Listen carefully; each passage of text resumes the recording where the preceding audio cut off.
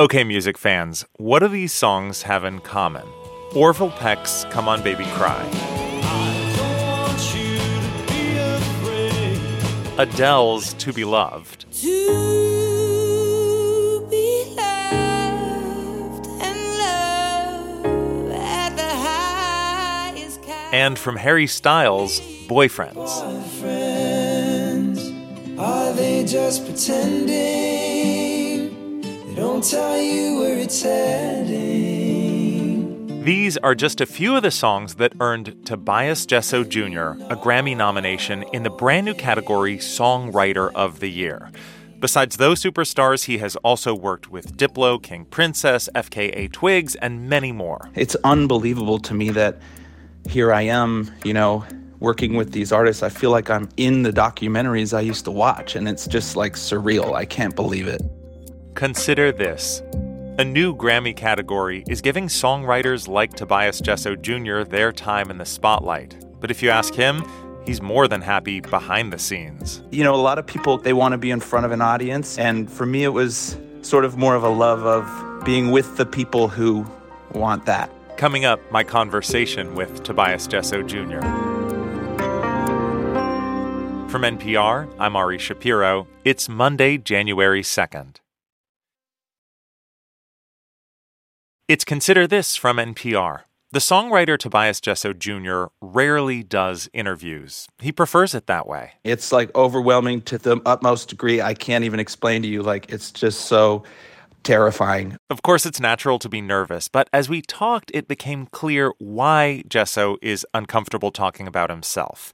He's a musician who has found his place helping other artists. I think that's just probably where I'm more comfortable. I think it's sort of like falling in love with the process of it. But I actually didn't really get very good at playing any instrument, which was sort of my mistake for a long time. I didn't pick up piano till I was 27. Although he sees himself as a bit of a late bloomer, Jesso has made up for lost time.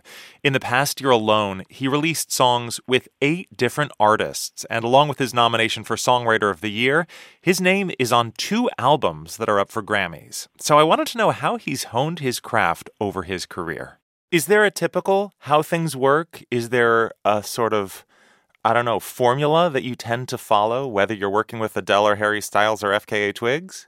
Well, I think as a songwriter, it's sort of your job to be obsessed with the artist's process and be able to kind of go with whatever they want to do. Obviously I had the best experience in the world because the first sort of major artist I ever worked with was Adele, and she kind of gave me the masterclass of, what her process was, and I sort of used that as a blueprint and in all the work I did afterwards. And was that first song When We Were Young? That was the first co-write I ever had.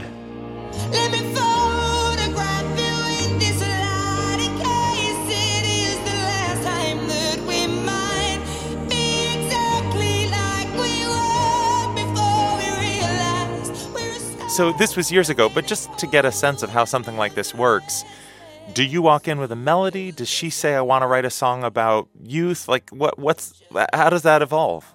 Well, it's really funny because I had no idea how it worked because I'd never done it before. So she came in, and at the time, she was smoking, and I was like, great, I smoke too. And we went outside, and we just kind of ended up talking for a long time, and until eventually she kind of, looked at her watch and was like, should we go and write a song now? And I was like, sure, and so that really works for me. Getting to know the artist before we launch into melodies. I kind of want to get a sense of who is this person and maybe what do they want to say. And my biggest sort of buzz off being a songwriter is just being of service to whoever I'm with, and feeling like I left that day going, I really feel like we got somewhere, even if it wasn't a song. I feel like part of being a songwriter is being a chameleon, right? So how do you operate differently when you're working with somebody who might have a totally different style from someone like Adele? Yeah, a very polar sort of experience to that would be more like Twigs. Sure. Tears were falling like rain. I must have cried out 'cause you were away. You get in the studio with Twigs, and it's just like, I mean, the most abstract creativity you can imagine, you know? And she's just like rattling off ideas or playing songs, or these melodies are coming. Here's one you wrote together called Thank You Song.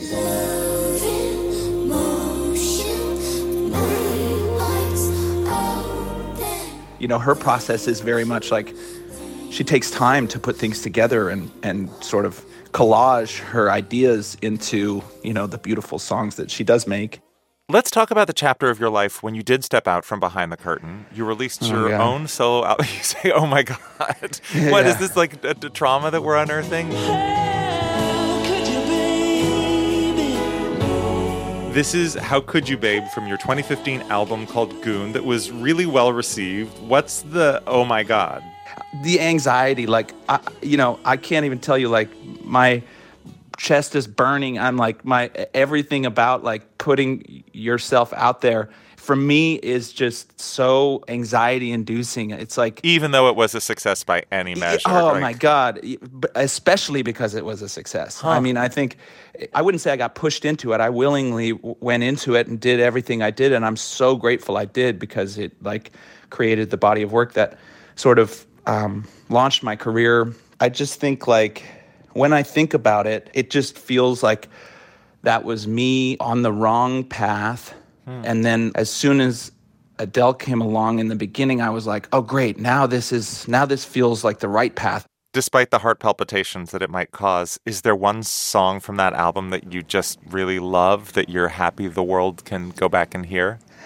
I mean, I think Without You was sort of the song I thought is the most real. And then it wasn't one of the singles. And then over time, I've seen that Without You has kind of become the favorite. And so I was really in that zone when I wrote that song. I can hardly breathe without you. It's nice that the song that you really did care about the most ultimately found its way kind of to the surface. And I think you find that that's true for most artists. Like whatever feels the most authentic to them is going to register the most authentic to other people.